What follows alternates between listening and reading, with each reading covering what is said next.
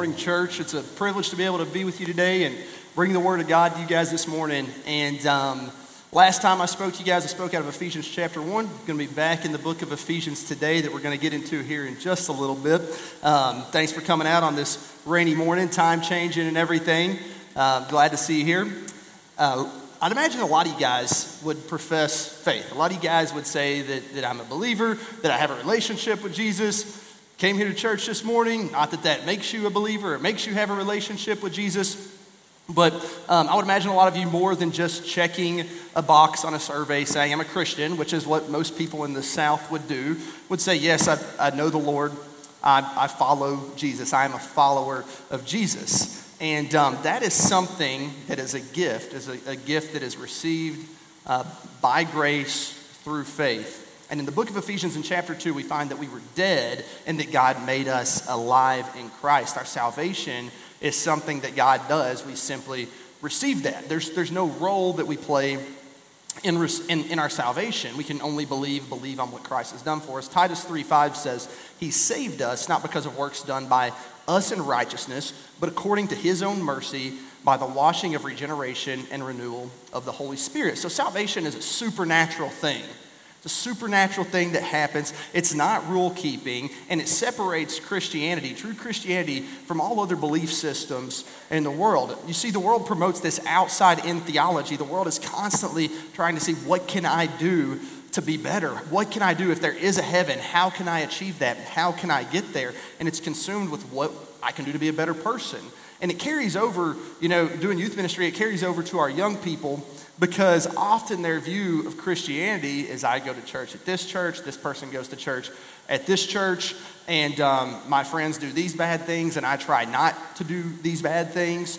The world is consumed with rules that teach us what's moral and what's not moral. But the problem is, that's a moving target. It's a moving goalpost, right? Because what was moral 100 years ago is different than what's moral today, is different than what's going to be moral 100 years from today. But Jesus, on the other hand, He promotes an inside-out transformation. He promotes new roots, a new heart, and leads to new desires that we have. So we don't contribute to our salvation. It's an inside-out process. But what about as a believer? I have received Jesus into my life. How do I live each day? How do I live now? And in Paul's writings, he gives us constant lessons on what the new life with Jesus should look like, what the new life with Jesus is all about.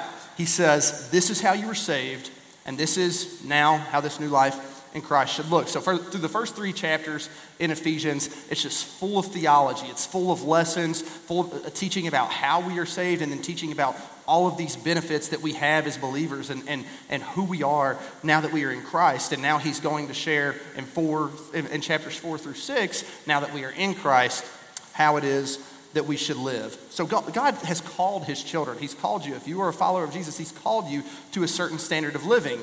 He's called you to live holy lives. Now that you living a holy life, you doing what you do, as I've said, that's not going to save you. That's not going to make you more or less saved, but it will be an indication of what is most important to you. It'll be an indication of what is Lord of your life. It'll be an indication of what you value most and how you view God. Because as new creations, as followers of Christ, our lives should be different than the old.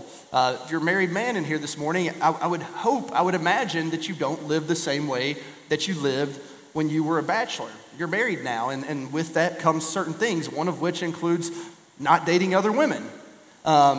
If you have a mansion, if you live in a mansion, you're not going to sleep on a sidewalk because you got a bed, you got a place to stay. If you're an adult, you shouldn't be playing competitive sports against a 5-year-old, right? Because the things are opposed to one another. If you're a man, you're not going to be nursing a baby. At least that used to be a thing, right?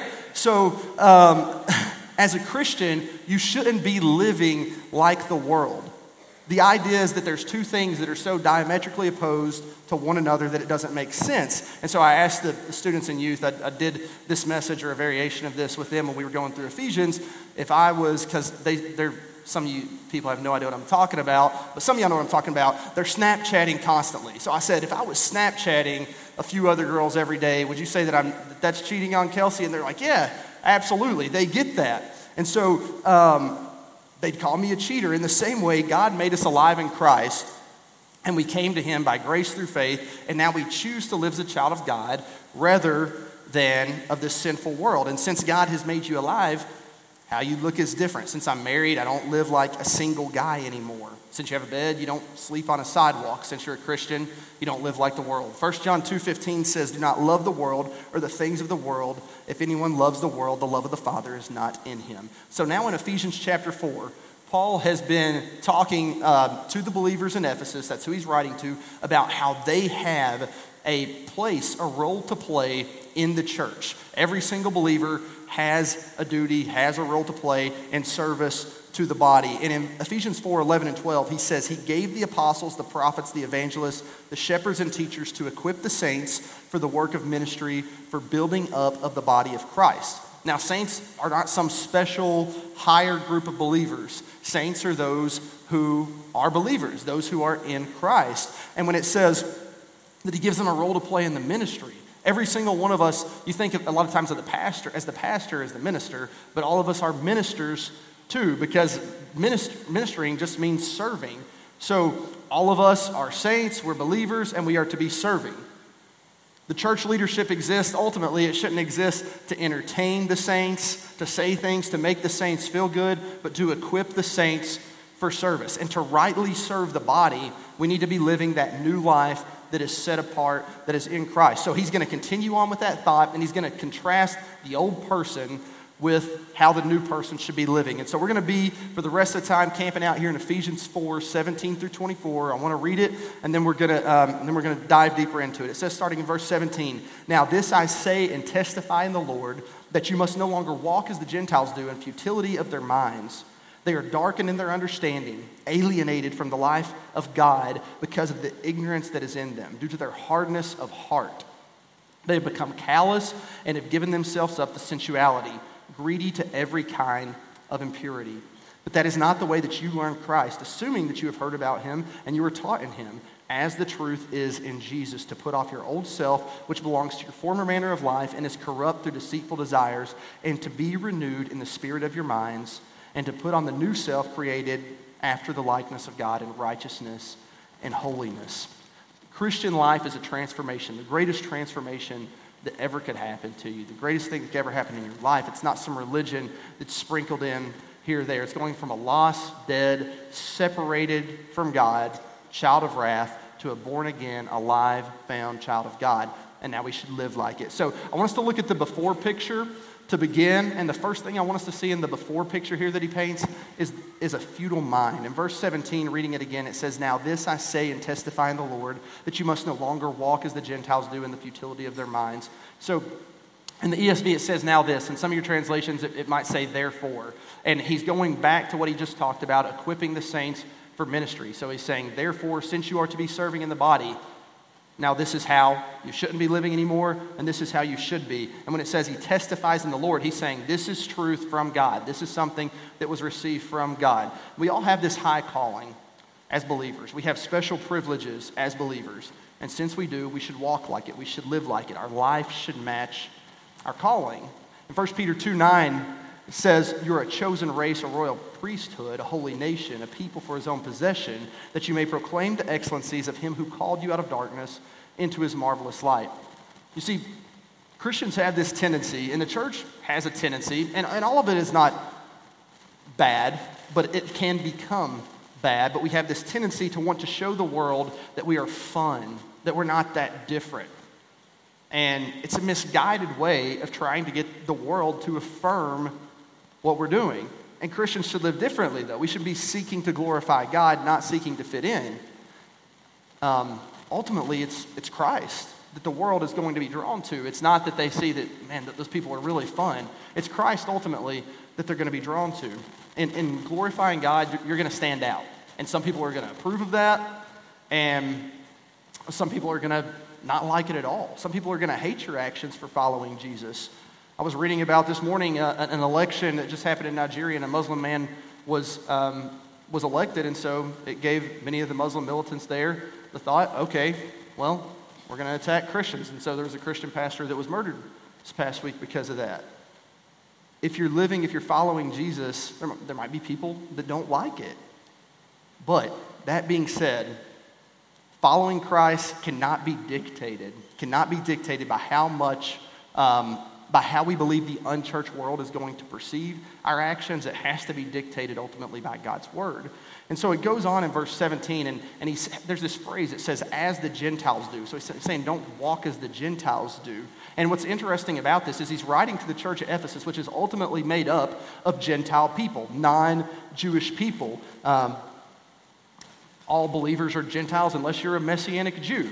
Right? If you're not a Jew, you're a Gentile, and that's who he's writing to. And the Jews, if you read throughout Scripture, throughout the New Testament, the Jews looked down on Gentiles. They were pagan people. They thought the things they did were grotesque. They were disgusted by the things that they did, and so they looked down on them.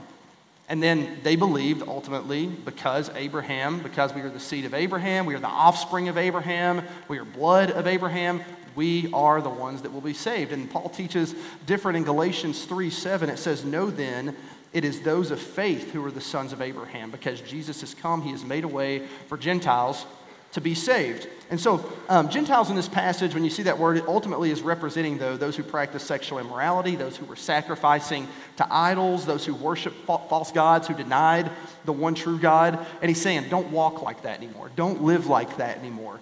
This word walk here, there's a specific way we should be living or we should be walking. The Christian life is a walk. Earlier in Ephesians 2, it tells us how we walked when we were apart from God. It says you were dead in your trespasses and sins in which you once walked. And then later on, a few verses later in verse 10, it says that we are his workmanship, speaking of those who have been saved, created in Christ Jesus for good works, which God prepared beforehand that we should walk in them. It is a walk apart from God and now a walk with God. So as a believer, you should no longer walk, you should no longer live like the old person. Whatever the misguided way was that you were living before, the sin that plagued your life before, whatever that is, fill in the blank. I no longer walk, I no longer live like this anymore. So what's it mean when we walk or when we live no longer like the unbeliever? Well, it might mean, for these young people here, they're going to look really different. They're going to stand out from people in their school. I said that I was a Christian when I was a teenager, and I blended in. I looked like the other people in my school. I was a leader a lot of times, but I was a leader for things that weren't good. It might mean that you look very different. You live, walk different than even people in your own family. It might mean that you live, walk different than people at your job. Because here's the thing, there's many people, even though we live in a place where a lot of people would say, I'm a Christian, there are lots of people that still allow what is temporary to dictate the eternal rather than the other way around. You see, we neglect things that God has for us throughout our lives that have eternal value because we're so consumed a lot of times with what's temporary. An example might be maybe the Lord has been speaking to you. He's been speaking to you through people. He's been speaking to you through Scripture. You feel like, I need to go on a mission trip. But I only get 2 weeks. I only get 3 weeks of vacation. I'm doing these things these 2 weeks with my family. This week I just feel like I want to rest. It must not be the right time. And then the next year it's not going to be the right time. And then the next year it's not going to be the right time because there's going to be something temporary that is dictating how you make decisions that have eternal value. It might be, I'd witness to this person or I invite that person over for dinner. And this is one where my wife and I, we find ourselves where we're so busy. We got a 2.5-year-old. We got a 9-month-old. We don't really have time to do that anymore because we're doing these things, or we're watching these kids, and if we get a break, that's like a miracle if they're both asleep at the same time, right? And so we have a reason why we can't do that, a reason that we have in our heads, but it's not really a reason. It's not a good reason, even though it sounds like it on the surface. Or I can't go to this prayer meeting or this Bible study because that's the night I relax and I'm watching this Netflix show, or whatever the case may be. We let our worldly priorities dictate our faith journey rather than our faith changing what our priorities ultimately are. Believers have a new way to walk. Jesus has turned you in one direction. He's pointed you in another direction. You're walking with him now. We're not to turn back. It goes on at the end of verse 17, and it says that the way that we lived or walked before Jesus was in the futility of our minds. Futility of thoughts and minds, it means emptiness, uselessness, pointlessness. Pointless thoughts. How many of us walk around during the day just thinking of nonsense or things that maybe don't have real significance in our lives? I know that I do that, and sometimes it's not necessarily something that's sinful. I mean, it might be sports, it might be hobbies, it might be a relationship that you have. It might be that you got in an argument or a fight with someone and you're thinking about reconciling it. You're thinking about what you're going to say or how you're going to respond to someone. It might be politics. It might be a show that you're watching or binging on Netflix. But ultimately, there's stuff that is garbage that's thrown at us all the time, over and over. And we walk around in the day, and that's the stuff that fills our thoughts. That's the stuff that we're thinking about. And it could also be stuff that's in your head that it is sinful, stuff that you wouldn't want anybody else to know about. We spend hours on social media, hours scrolling Instagram, and these young people watching TikToks and stuff, and it's all pretty pointless. It all has no eternal value. Ultimately, what it is it makes you feel happy. It's this euphoric feeling that you have just for a second while you're watching it. It makes you happy, makes you feel good, but it's temporary. I want to be happy, and this makes me feel good, so I'm going to do this right now. And that's what dominates the thoughts of the world, and that's where the world gets a lot of knowledge, or wisdom, where it comes from, where ideas are made. And this kind of wisdom, this kind of knowledge that the world boasts of is futile before God. 1 Corinthians 3:19 and 20 says, "The wisdom of this world is folly with God. It is written, He catches the wise in their craftiness. And again, the Lord knows the thoughts of the wise, they are futile." King Solomon in the book of Ecclesiastes, he writes about how he searched the world for meaning. He tries women, he tries parties, he tries power, riches. He has all of this stuff, everything you could think of, and he concludes that it's all meaningless. Why are so many people depressed? Why is this? Why is that? People are looking for hope, but they're looking for hope in hopeless places. Real hope is found in Jesus. It can't come from things that the world offers. So that's why Solomon concludes in Ecclesiastes 12:13, "The end of the matter, all has been heard. Fear God and keep his commandments, for this is the whole duty of man." So it says the minds of non-believers are futile, and then it goes on from that, and it says that their hearts have grown hard, and some translations might use the word blind. Now, I would preface this by saying Joel's been speaking through Exodus, and we see he talked about Pharaoh's heart and how Pharaoh's heart had grown hard and callous. Now, Pharaoh's heart is not going to be the same kind of hard as a 9-year-old that's back here in Sturkey Kids right now. We might have two people, maybe neither one of them have a relationship with the Lord, but one of them, you would acknowledge that a child's heart is more sensitive to the things of God. The second point is a hard heart. Verse 18 says they are darkened in their understanding, alienated from the life of God because of the ignorance that is in them due to the hardness of heart. There have been brilliant minds reject God. You can find a debate on YouTube and find a brilliant Christian mind and a brilliant atheist, and they're debating, and it seems like they both have great points, right? There's brilliant minds who have rejected the Lord. And if they have, no matter how wise they look in the eyes of the world, they're strangers to what real life and abundant life in Christ is like due to ignorance. Ignorance could mean a lack of understanding.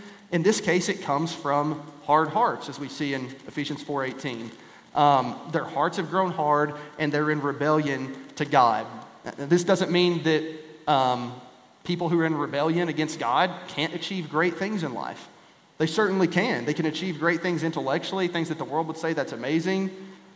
But it means these achievements fall short of true wisdom. Proverbs 9:10 says, "The fear of the Lord is the beginning of wisdom, and the knowledge of the Holy One is insight."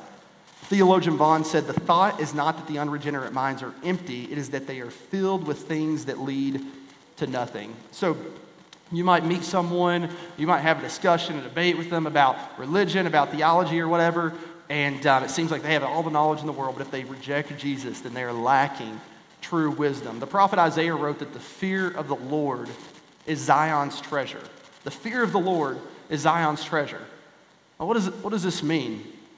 When God is in his proper place, when he was in the proper place for the Israelites, when he's in the proper place in your life, when you have this reverential fear of God, what leads to wisdom, but it also leads to and protects us from deception, from lies from the enemy, to a closer walk with God, to a more sensitive heart to the things of God.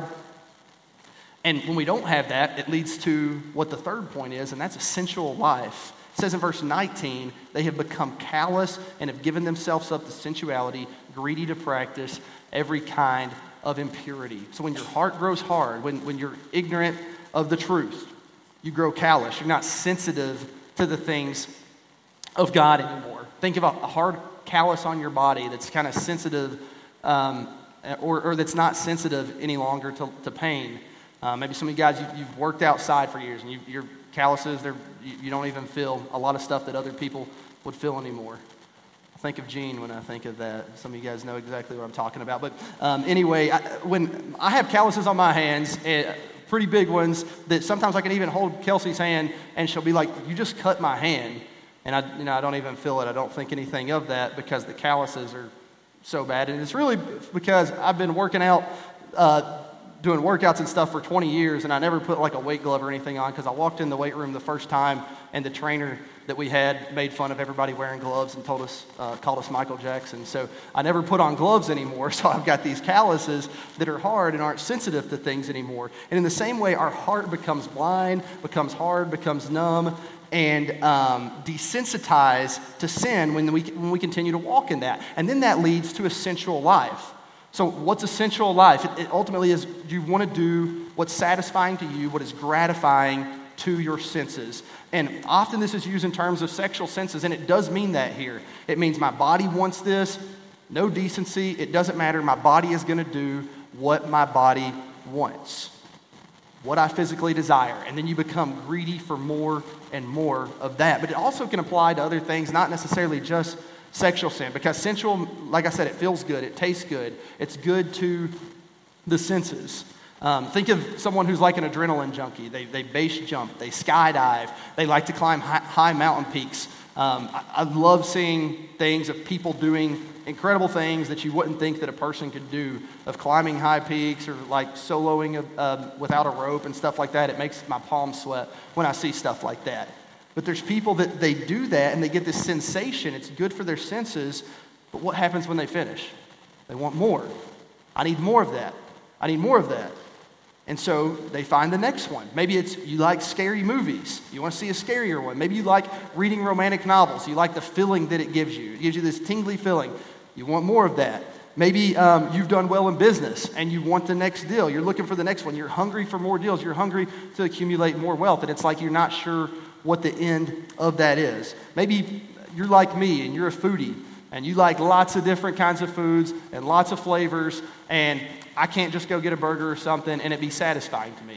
I need some Indian food. I need some Thai food. I need something with some heat. I need something different than just what I could go get at fast food. You're always going to need a higher mountain to climb. You're going to need a bigger win, a scarier movie, more money.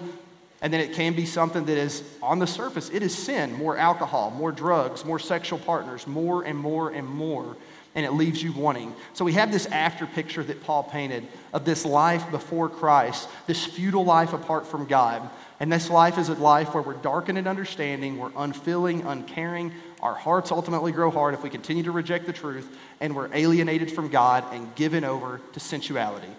What we want, what's satisfying to our senses. But as a follower of Jesus, you don't have to live this way anymore.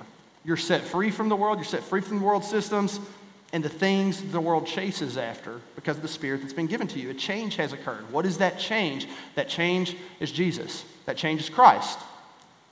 I want to go back to Ephesians 2, 1 through 5 and read this. Read the change that happened. It says, "You were dead in your trespasses and sins, in which you once walked, following the course of this world, following the prince of the power of the air, the spirit that is now at work in the sons of disobedience, among whom we all once lived in the passions of our flesh, carrying out the desires of the body and the mind, and were by nature children of wrath, like the rest of mankind.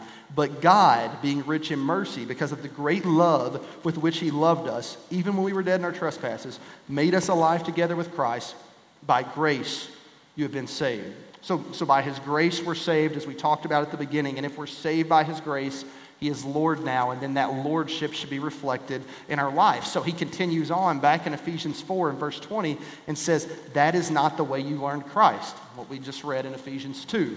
Okay? That is not the way you learned Christ, assuming that you have heard about him and were taught in him as the truth is in Jesus. So when it speaks about how we've learned Christ, it's how they were saved and then how they learned to live, to abide in the knowledge of Jesus that will keep them from the old sin that plagued their lives before.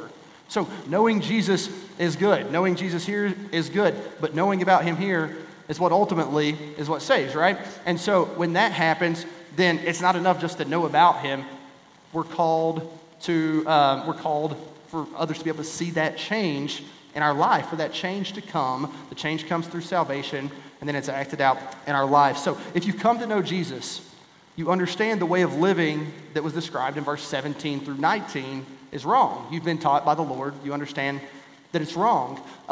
Your heart isn't hard anymore, like we just read about. Your heart is sensitive to the things of God. The fruit of the Spirit should be flowing from your life. You're living for eternal things, not for temporary things.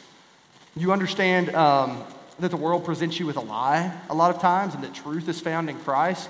In John 14:6, Jesus says, I am the way, I am the truth, and the life. No one comes to the Father except through me. Jesus embodies truth. Jesus is truth. The truth is found totally in him. So the change is salvation. You trust in Jesus, you trust in his death, you trust in his burial, his resurrection, and the forgiveness of sins. You have a transformed life.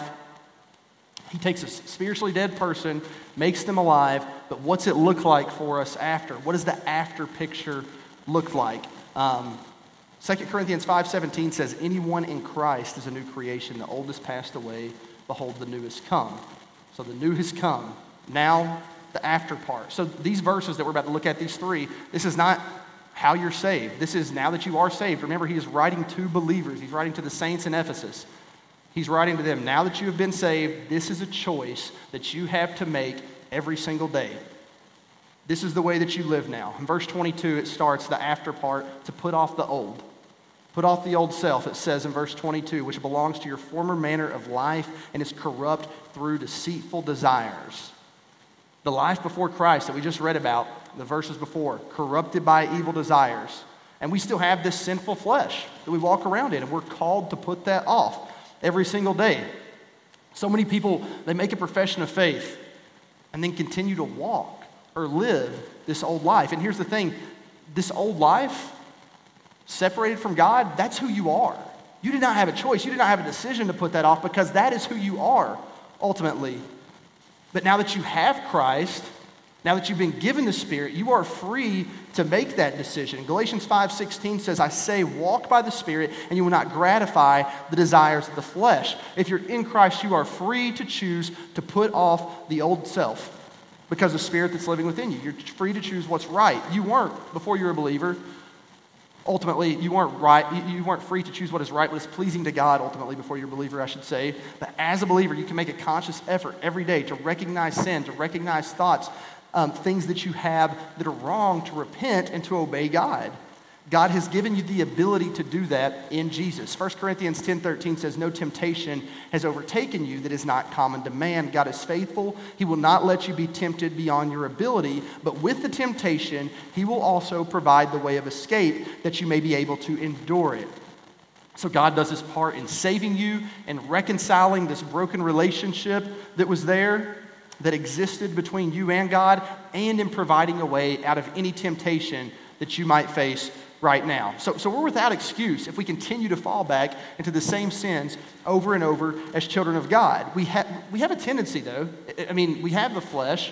There might be a tendency that you want to fall back into something, or that you want to do something that you were before you were a believer, or something that you're really struggling with or seems just really hard to put off.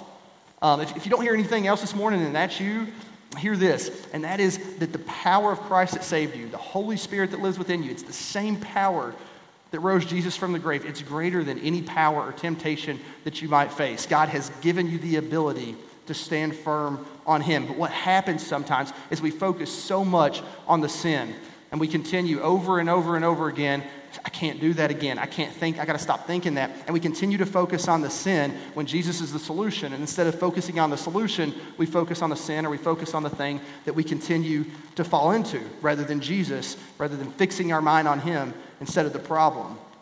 This happens oftentimes with people battling addiction. And I can't sit here and tell you everything about the chemical makeup, everything going on in someone's mind. I could talk about the spiritual side of it, though. I could talk about what God's word says. We go downtown, on Monday nights, and a lot of people, they're battling addiction. They're going through stuff. And a lot of them will say that they are believers. And I believe that a lot of them are. You know, they've made a profession of faith. They've trusted in Christ. They want to follow him. But it's so sad to sit there and have a conversation with someone. And this happened a few weeks back. There's a lady down there that's been in there for a long time. Everybody calls her Mama. And so there was a guy that was coming and getting food, said he needed an extra bag, he needed to take Mama some food. And so I went up there with him, I sat and talked to him, and we're talking about faith, and they're talking about they've trusted in Christ and stuff, and that God knows it's just part of my life, that this is the thing that I do. I can't stop doing this, I'm going to keep doing this. And it's just so sad to know that they have freedom in Christ, but they continue to live that old way. They're focused on the sin. If you're a believer, you're free from that. You've been set free. You're not in bondage to that anymore, or you shouldn't be. But as a believer, you have the ability to say no to that thing. You have the ability to put it off. And it's the lie from the enemy that that's who you are, that that's ultimately who you are. But it doesn't have to be a drug addiction, though. It might be that your mind's consumed with career, with social media, with your kids' success, or with keeping up a certain image for other people to look at and for the world to approve of, and it's become an idol in your life. You have the ability to put that off if you're a believer. And what happens is after you live this new life, after you've put this off for a while, after it's something that's become a habit, the old sin that plagued you, the things that you thought, it won't even cross your mind anymore a lot of times. I know a lot of you guys, you've experienced that in your life. There's been a bad habit or something that maybe you got rid of decades ago, and you don't even think about it anymore. And it's like, there's no way I could go back to that, because that's not who I am anymore, because that has ultimately been defeated. And that's how it should be with our old life that was apart from Christ versus our new life in Christ. In Galatians 2:20, Paul says, I've been crucified with Christ. It is no longer I who live, but Christ who lives in me. The life I now live in the flesh, I live by faith in the Son of God who loved me and gave himself for me. So we're supposed to put off the old, and then there's another thing that he tells us right after that, and that is to renew our minds. In verse 23, it says, and to be renewed in the spirit of your minds. So you put off the old self, you're getting rid of the junk, and now it says renew the spirit of your mind. So the Christian life has to go beyond head knowledge, but it must also still include head knowledge, and head knowledge that influences and changes everything about how you think and influences your way of thinking and then how you act. It's not just knowing facts, but it's the ability to set your mind on things, striving to do what is right, striving to be more like Jesus. Renew your mind with godly things. Romans 8:5 says, those who live according to the flesh set their minds on the things of the flesh, but those who live according to the Spirit set their minds on the things of the Spirit. So fill your mind with things of God. Fill your mind with the Word of God, spending time with your Heavenly Father. I know our lives get chaotic, they're busy. Find time to be in solitude alone with the Lord. Find time, instead of clicking on that YouTube video or that social media that's just like meaningless like we talked about, find stuff to listen to that is Christian teaching, preaching, worship God. Not stuff that just gratifies your senses for a time, that's just temporary, but stuff that'll affect your soul, give you eternal hope, and then allow you to be that light to others that you're called to be. In Romans 12:2, it says, don't be conformed to this world, but be transformed by the renewal of your mind, that by testing you may discern what is the will of God, what is good and acceptable and perfect. And not being conformed to the world means not resembling the world, not following the world. And this is because the world ultimately is opposed to the righteousness of Christ. The world says that sin is fun and desirable. Scripture teaches that ultimately it's self-destructive. The world says, do what feels good. Jesus says, follow me. The world says to feed your appetite. Jesus says, deny yourself. So why will your lifestyle as a believer look very different than the world? Because as a believer, your pursuit is the righteousness of God. It's God's righteousness. And that's not what the world is ever going to pursue. And if you are in Christ, God has set you apart. He set you apart for his service. And the unbelieving world that might acknowledge there's a God, because there are people that aren't believers, right, that would say, like, there's probably a God that exists. That probably is something that's true. There probably is a God out there. What do they think of? Even a lot of times in the church, what do people think of when they think about a God? That he exists ultimately for me. He exists for my pleasure, to do what makes me happy. And it's backwards, right? Because we were created for him. We were created for his glory. We exist for him, to point others to him. And the amazing thing about it is when we let go of control and we begin to live that way, that I exist for him and I exist for his glory, rather than trying to find ourselves or do what makes us feel happy or just whatever our feelings are leading us to do at a certain moment in time, that's when you're truly going to discover your purpose in living and ultimately discover what God has created you for, what he created you to do. And so we get rid of the old, renew our minds, and then finally it says, put on the new. In verse 24, it says, put on the new self, created after the likeness of God in true righteousness and holiness. So this completes the transformation every single day. You're transformed spiritually forever when you're born again. Nothing can change that. But every single day, you can choose to put off the old self that was sinful and corrupt, to renew your mind, and to put on the new self. You can choose, make a choice every day. And once you start to do it, and once it becomes a part of who you are, and you're walking with the Lord, and you're following him, it's not something that's fabricated. It's because it's who you are. You can make a choice to love God, to love others, to serve God, to serve others. You can choose to be obedient to the commands of Christ. You can choose to live out your calling as saints, contributing to the body, sharing the gospel, discipling others. It's not who you were before. You couldn't make that choice before, but in Christ, you can make that choice. It's a change of clothes. The title of the message today was New Clothes. We were in Kentucky back in the fall, and some of you guys know about the flooding and stuff that happened up there. And it was a mess if you didn't see it. But it was a few months after that, and we were in East Kentucky doing some work at this house that it looked like it should probably just go ahead and be torn down. There was some flood damage and stuff, but the person wasn't getting help from the government or anything, wanted to try and salvage some stuff. And so we're in there, and we're basically ripping down the walls, and insulation is just coming all over us. I mean, it was like 40 degrees, rain's coming down on us. It's, we're muddy, we're wet, and then we have insulation just stuck to us. It was disgusting. It was a disgusting job, and I did not want to get in the car and drive back to Kentucky with all that all over me. I wanted more than anything a hot shower. Okay, so I want to get a hot shower, get a change of clothes, put these nasty clothes in a bag, which I actually did, and then found later before I went to Kenya that the shoes I was going to take had mold all over them because I left them there for months and forgot to get them out of that bag. So we go get a hot shower. How gross, how nasty would it have been if I get out of that hot shower and then I put on the old clothes, the old socks, the old underwear, the old everything nasty that I had on before the shower. But that's often how we live, even though we've been called out of that and we're free to live for God. And we keep falling back to this former way of life. These old dirty clothes represent this sin nature. And the new clothes are the clothes that are created in Christ to be righteous. Romans 6:16 says, "Do you not know that if you present yourselves to anyone as obedient slaves, you are slaves of the one whom you obey, either of sin, which leads to death, or of obedience, which leads to righteousness." You see, the old man is instinctively rebellious against God. The new man is instinctively righteous and holy, and you will be a slave to one of them, to Christ, to righteousness, or a slave to sin. But they're so opposed to one another, you cannot be both. We have to put on the new person. There has to be a break with the old. Jesus isn't just some religion that you add to the old person. The old person has to go and give way to the new life. Some of us want to hold on to the old, though. You know, maybe your faith doesn't amount more to, I go to church a couple times a month because the person that I'm with wants me to, or have some religion in my life. This would be like me having those nasty, wet, muddy, stinky clothes on, and I just find some clean clothes and put them on over top of it.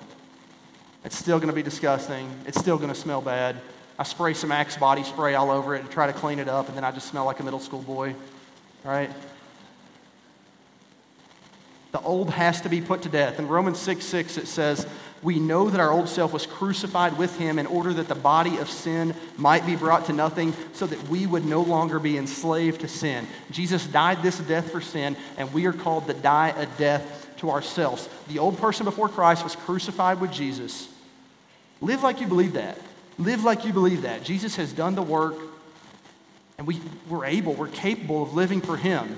Now, Paul wrote the book of Colossians around the same time that he wrote Ephesians, probably about 30 years after Christ ascended into heaven. And he wrote it from his first stay in prison or house arrest in Rome in the early AD 60s. It's one of the prison epistles. And I want to read what he says in Colossians 3:5-10, because he's thinking the same things. He's writing a lot of the same things to the different churches, to the Ephesians, to the Colossians. And so I want us to see what he says here. He says, starting in verse 5, "Put to death, therefore, what is earthly in you, sexual immorality, impurity, passion, evil desire, and covetousness, which is idolatry.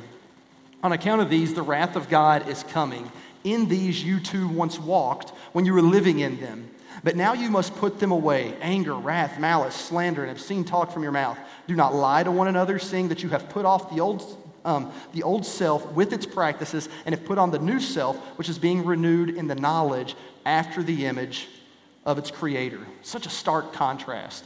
And maybe you're like some of the young people, some of the teenagers I meet with, and you got saved when you were really young, and you're like, I don't know. It didn't seem like there was that much of a difference. I met with some of our teenagers last week, and they were saying that, like, I got saved young. I don't really know the difference there in 8-year-old me and 9-year-old me. And so I would encourage you, rather than just looking at, and part of it is looking at the fruit that comes from your life, the stuff that you do, but rather than just comparing yourself to what you do versus what others do, I would challenge you to examine your hearts.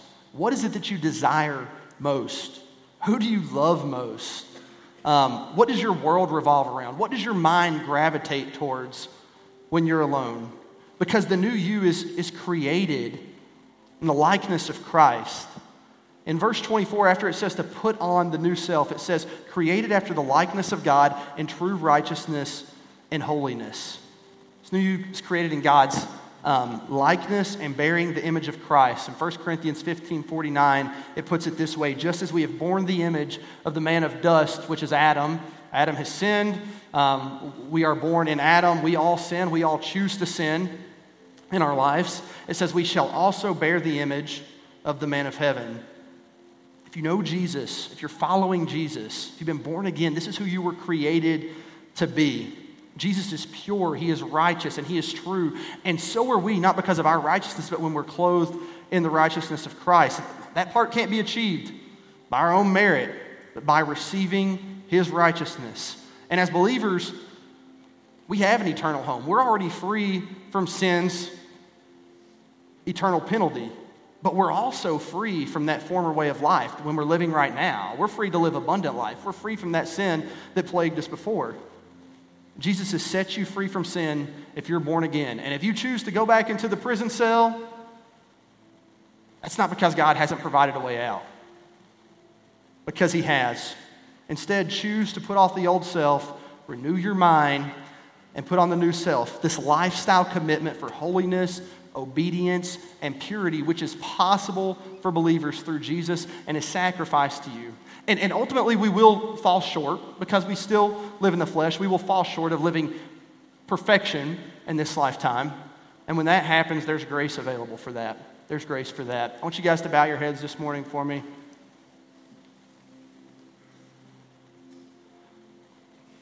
Maybe you're here this morning and it's like you can't live the new life because you've never first received new life in Christ. I want you to know this morning, the God of the universe, the God who created everything, he loves you so much. And he demonstrated that love for you by sending his son to live a perfect life and be a perfect sacrifice for you, dying a death on a cross, a brutal death. And he did that for you.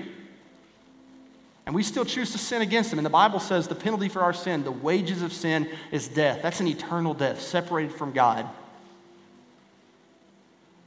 But the free gift of God, through what Jesus has done, is eternal life in Christ Jesus our Lord. Maybe you've never received that new life. I'd invite you this morning to confess your heart to him, if that's you, and say, God, I confess that I am a sinner. I have rebelled against you. I've had some religion in my life, but I've never really truly received you as Lord. Today I pray that you would come into my life Would you make me a new person? I believe, Jesus, that you are God, that you died for me, and that you rose again from the dead. Today I make you Lord of my life. Give me your Spirit. Make me a new creation. Thank you for saving me. If you're here this morning and it's been a struggle for you, putting off the old person and living this new life in Christ, I just want to encourage you. The Spirit of God that is within you is greater than what's in the world, all right? I want to pray for you guys. Lord, I just pray for this congregation. I pray for this church, Lord, on this hill. And I thank you, Lord, for each one that you brought here this morning. I pray, Lord, that you would help us, Lord, to put off the old and renew our minds and live the new life that we have in Christ. We thank you for your righteousness, for your holiness, God. We thank you for allowing us to be part of your kingdom, to be part of your family, and to be the hands and feet of our Lord Jesus here on this earth, shining the light of Christ in a dark world. I pray that you would just be with those here who are hurting, those who have things that maybe they're not sharing with anyone, Lord, that your Holy Spirit would just empower them and that you would just be with them as they go through this day and throughout this week. God, we thank you so much for your grace, and we thank you, Lord, for the love that you have shown us in Christ. We give you all glory and praise for everything. We pray all this in the name of Jesus. Amen. We hope that God spoke to you through this message. If you enjoyed the message, be sure to subscribe to our weekly podcast and visit our website at sturkey.church to find all the latest information and upcoming events. Be sure to join us again next week. Until then, may God bless you.